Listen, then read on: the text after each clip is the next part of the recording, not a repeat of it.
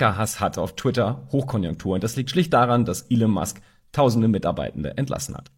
Besonders stark sind die nicht englischsprachigen Märkte betroffen, also insbesondere Asien und Europa. Und die Konsequenz ist weiterhin ein Ausbleiben der Werbemilliarden.